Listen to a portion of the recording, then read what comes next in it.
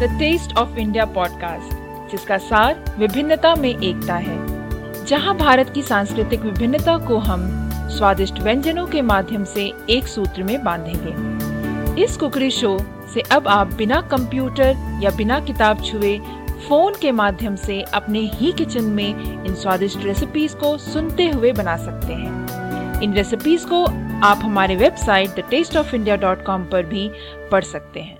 नमस्कार, मैं हूँ पूजा और मैं हूँ दिलीप और आप हमें सुन रहे हैं the taste of India podcast पर। Rain rain go away, come again another day. Now what is all this song about rain got to do with our podcast? Well, actually Dilip, मैं ना सोच रही थी कि हम इंसान भी ना कितने मतलबी होते हैं, नहीं? हम चाहते हैं कि हर चीज हमारे हिसाब से हो। क्या लगता है आपको? वो तो बिल्कुल सही है। जैसे बारिश को ही ले लो, हमें बाहर जाना होता है तो हम कहते हैं हे भगवान प्लीज प्लीज प्लीज आज बारिश मत हो ना। बच्चों को खेलना होता है तब भी हम यही कहते हैं। यहाँ तक कि जब हम कपड़े धोते हैं तो हमें कपड़े सुखाने होते हैं और उस दिन भी हम कहते हैं भगवान से कि भगवान प्लीज बारिश मत देना, नहीं तो कपड़े नहीं सूखेंगे। इस हिसाब से अगर देखा जाए दिलीप, तो हर दिन कोई ना कोई तो कपड़ा धोता है और कपड़े को सुखाने भी होते हैं। That's right, and it's a good point, and I think I know what you're going to say next. What? यही कि अगर भगवान हम सब की बातें मान लेगा और कभी बारिश नहीं करेगा तो फिर तो बहुत प्रॉब्लम हो जाएगा। हाँ, yes you are right. But दूसरी तरफ जब हमें पकौड़े खाने होते हैं तब तो हम ये कहते हैं कि यार बारिश होता तो कितना अच्छा होता और पकौड़े खाने का मजा ही कुछ और होता। पकौड़े खाने का मजा तो बारिश में ही आता है, and I should say that I enjoy eating pakodas when there is rain. यार उसके हिसाब से तो जब बारिश होता पकौड़े बना लो। अब ऐसा थोड़ी ना होता है कि पकौड़े आप बनाओगे तो बारिश होगी। That's a valid point. तो इसलिए मुझे लगता है ना कि आप एक बार के लिए आप ये सोच के देखो, उन किसानों के बारे में इनफैक्ट सोचो कि जब वो फसल उगाते हैं और उनको कई बार लगता है कि अभी बारिश होनी चाहिए और अभी बारिश नहीं होनी चाहिए, तो मुझे लगता है कि ना हमें उन किसानों की तरफ से सोचना चाहिए और बारिश को ना अपनी जगह पे छोड़ देना चाहिए, भगवान को अपनी जगह पे छोड़ देना चाहिए। इनफैक्ट हमें ये प्रार्थना करना चाहिए किसानों की तरफ से कि बारिश जो है फसल के मुताबिक होनी चाहिए। जिस टाइम पे फसल को बारिश की जरूरत हो उस टाइम पे बारिश होनी चाहिए और जिस टाइम पे नहीं उस टाइम पे ना हो, क्योंकि किसान फसल उगाएंगे तभी तो हम सबको खाना मिलेगा। That is right, and on that note I think what you said is absolutely right, that we are selfish a lot of times, so we don't think about anything from anybody else's perspective, and I think what you said is a valid point. We need to think from their perspective as well, from the farmer's perspective as well, and then set aside our selfishness for some time and be a good-hearted human being. Yes, of course. और इन छोटी छोटी चीजों के लिए मुझे नहीं लगता कि हमें भगवान को परेशान करते रहना चाहिए। That's right. तो श्रोताओं, बेसिकली मैं आपको बताना चाहूंगी कि पकौड़े बनाने के लिए हमें बारिश की वेट करने की जरूरत नहीं है। आप जब कभी मर्जी हो आप पकौड़े बना सकते हैं, खा सकते हैं। पकौड़े तो ऐसी चीज होती है कि आप कभी भी चाय के साथ सर्व कर सकते हैं और बारिश अगर हो जाती है तो वो प्लस पॉइंट है आपके लिए। सही बात है। तो आज कौन से पकौड़े बनाने जा रहे हैं हम लोग? वेल दिलीप, आज जो है मेरे पास ना बहुत ही बढ़िया रेसिपी है और उस रेसिपी का नाम है स्टफ्ड ब्रेड पकौड़ा। बेसिकली इसमें आलू की स्टफिंग होती है और ये नॉर्थ इंडिया में बेसिकली स्ट्रीट फूड के नाम से जाना जाता है। इनफैक्ट स्ट्रीट फूड में से एक है और ये मेरा फेवरेट है। अब श्रोताओं, आप सोचेंगे कि सब कुछ ही मेरा फेवरेट है। You're right, I am a foodie and I like everything, so everything is a favorite, and this bread pakoda is another favorite of mine. Exactly. In fact, I am also a foodie and मुझे भी खाने के मामले में तो बस मैं मना नहीं करती। इनफैक्ट बहुत रेयर ऐसी चीजें हैं जो मुझे पसंद ना हो। इनफैक्ट मैं सब कुछ खाती हूँ एक्सेप्ट नॉन वेजिटेरियन। तो मेरे मुंह में तो ऑलरेडी पानी आना चालू हो गया है पूजा, तो I think we can start with the bread pakora recipe. Okay, तो दिलीप हम शुरू करते हैं और बनाते हैं ब्रेड पकौड़ा हमारे श्रोताओं के साथ। और ब्रेड पकौड़ा बनाने के लिए सबसे पहले जो है हमें चाहिए होंगे आलू मसाला बनाने के लिए आलू। और आलू जो है हम लेंगे 5, जिसे कि हम कुकर में बॉईल कर लेंगे। उसके बाद हमें चाहिए होंगे धनिया पत्ती, जो कि आप 2 से 3 टेबलस्पून चॉप किए हुए ले लें। जिंजर पेस्ट 1 टीस्पून, हरी मिर्ची 1 से 2 टीस्पून, उसे भी आप बारीक काट लें। जीरा जो है वो 1/4 टीस्पून, हल्दी पाउडर 1/4 टीस्पून से थोड़ा कम, लाल मिर्ची powder 1/2 teaspoon, garam masala powder 1/4 teaspoon, mango powder जिसे कि हम आमचूर पाउडर भी कहते हैं 1/2 टीस्पून, नमक स्वादानुसार, तेल 1 टेबलस्पून। उसके बाद हमें जो है बैटर बनाने हैं, और बैटर बनाने के लिए जो हमें सामग्री चाहिए वो लिख लीजिए। बैटर बनाने के लिए हमें चाहिए होंगे बेसन 2 कप, हल्दी 1/4 टीस्पून, लाल मिर्ची पाउडर स्वादानुसार, कैरम सीड जिसे कि हम अजवाइन कहते हैं 1/2 टीस्पून, नमक स्वादानुसार। और उसके अलावा हमें चाहिए होंगे मेन इंग्रेडिएंट जो कि है ब्रेड के आप 8 स्लाइसेस ले लें। ब्रेड जो है आप नॉर्मल बेकरी ब्रेड यूज कर सकते हैं, और अगर आपको थोड़ा इसे आपको व्हीट ब्रेड पसंद है तो आप उससे भी ये पकौड़े बना सकते हैं, उसमें कोई प्रॉब्लम नहीं है। और साथ ही साथ हमें चाहिए होंगे तेल जो कि डीप फ्राई करने के लिए, और तेल भी जो है अगर आप इसे सरसों के तेल में तलते हैं तो वो काफी स्वादिष्ट होता है, पर कोई बात नहीं, अगर आपके पास सरसों का तेल नहीं अवेलेबल है तो आप इसे वेजिटेबल ऑयल में भी तल सकते हैं। Okay, so listeners, if you are ready for the bread pakoda recipe, then here are the ingredients. First, for the aloo masala, we'll need potatoes about 5 boiled, coriander leaves about 2 to 3 tablespoons finely chopped, ginger paste 1 teaspoon, green chilies 1 to 2 teaspoons finely chopped, cumin seeds 1/4 teaspoon, turmeric powder less than 1/4 teaspoon, red chili powder 1/2 teaspoon, garam masala powder 1/4 teaspoon, mango powder 1/2 teaspoon, salt to taste, and oil 1 tablespoon. And for the batter, you will need gram flour about 2 cup, turmeric powder 1/4 teaspoon, red chili powder to taste, carom seeds 1/2 teaspoon, and salt to taste. And finally, the most important ingredient, you will need bread about 8 slices. Entirely depends upon you which bread you want to use.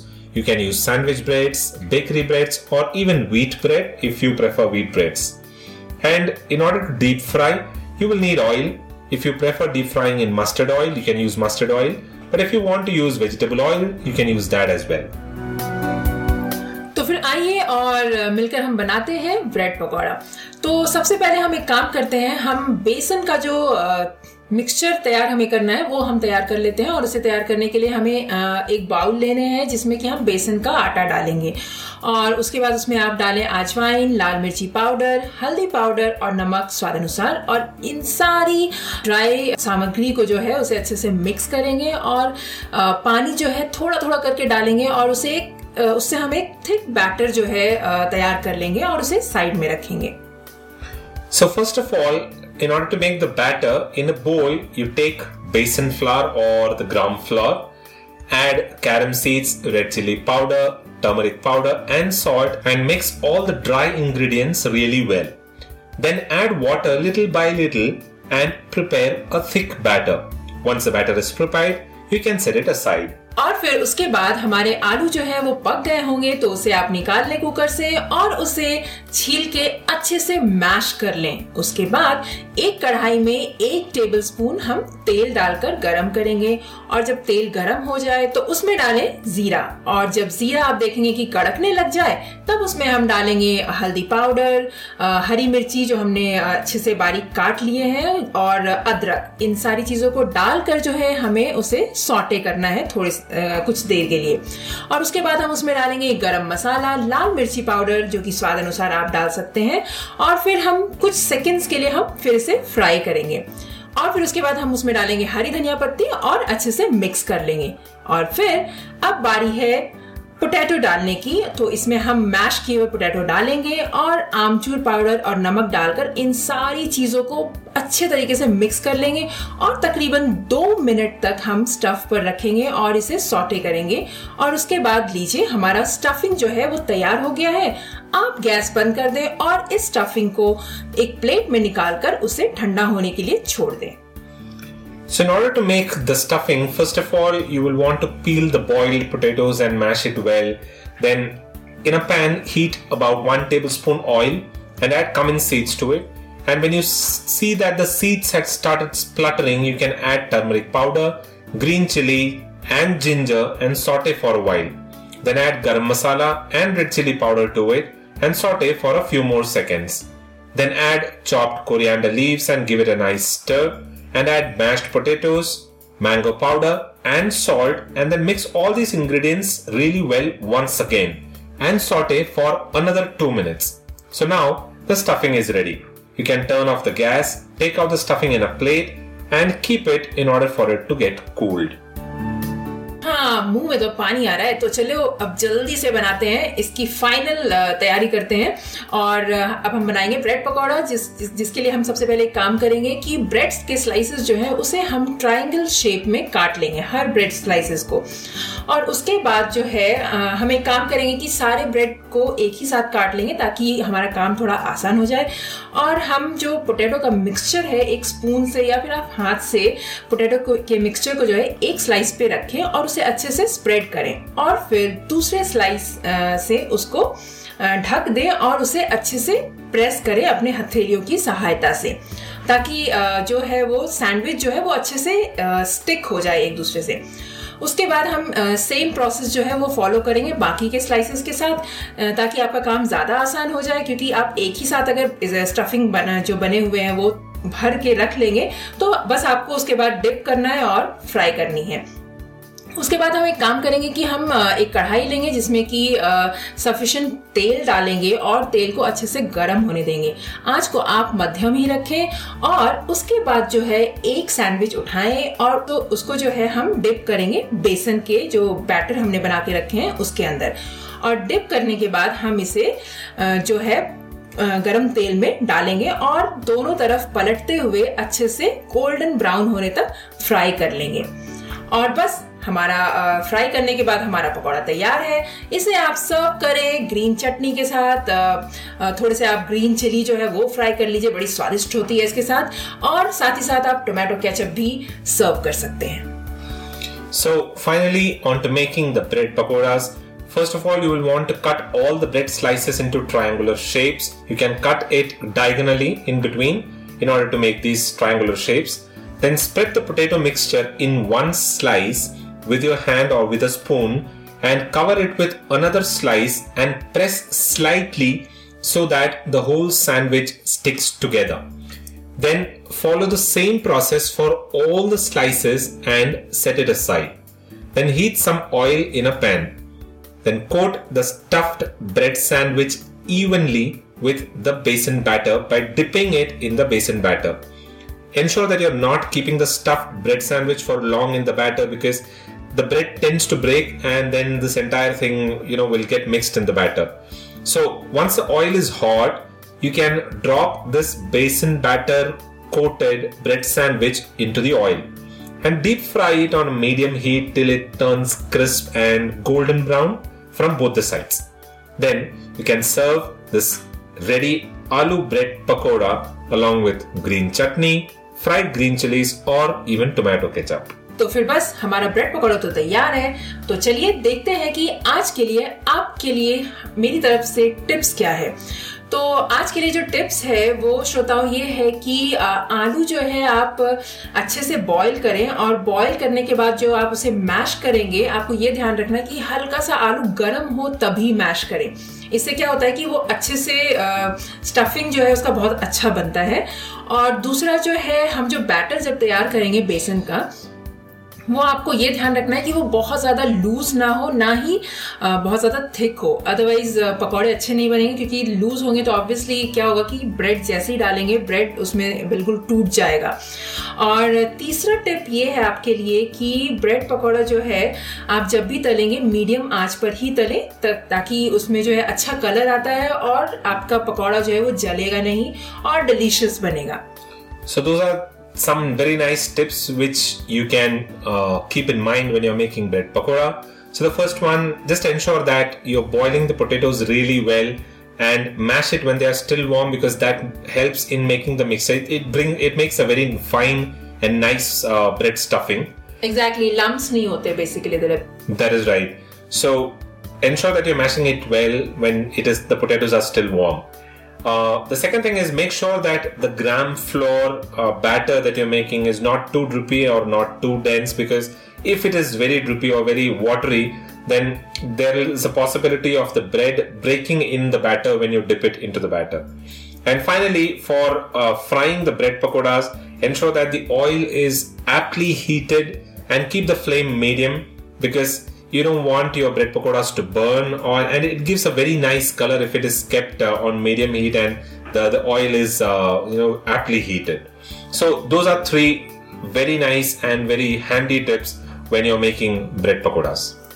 तो फिर बस bread pakora आपको जब मर्जी हो तब बनाइए, बारिश का वेट मत कीजिए। इनफैक्ट आप चाय के साथ कभी भी इसे खा सकते हैं। बनाइए, खाइए, सर्व कीजिए अपने फ्रेंड्स को, अपने रिलेटिव्स को, अपनी फैमिली को, और एंजॉय कीजिए। तो फिर हमें भी जाना चाहिए ब्रेड पकौड़ा खाने के लिए? एग्जैक्टली, आपने बस 2 दिन पहले ही खाया दिलीप, तो अभी मैं अब 1 हफ्ते बाद ही बनाऊंगी।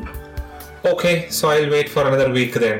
So that is it from the 2 of us here at the Taste of India podcast. Listeners, please do subscribe to this podcast in order to stay updated with the latest episodes when we come back with very tasty recipes along with some very nice and handy tips for you. And we also discuss some very interesting topics. So please ensure that you're subscribing for this podcast and do give us a genuine review and rating on iTunes, because your ratings helps in the overall ranking of this show on iTunes. And your feedbacks are always welcome, because that helps us improve on our podcast. So until the next week when we come back with another tasty recipe. Okay, before I go, I think I need to tell you can visit the tasteofindia.com for a printable recipe card, because keeping a printable recipe card handy is always a good option when you're making a recipe. And don't forget to download your free ebook that is exclusively for our podcast listeners. This you can find at tasteofindia.com/South Indian recipes. Go ahead and download this ebook with a handful of South Indian recipes, which I'm sure you will love. So that is all that we have this week. It's goodbye from Dilip. And goodbye from Pooja. Until the next week when we come back, you all have a good rest of the day and rest of the week.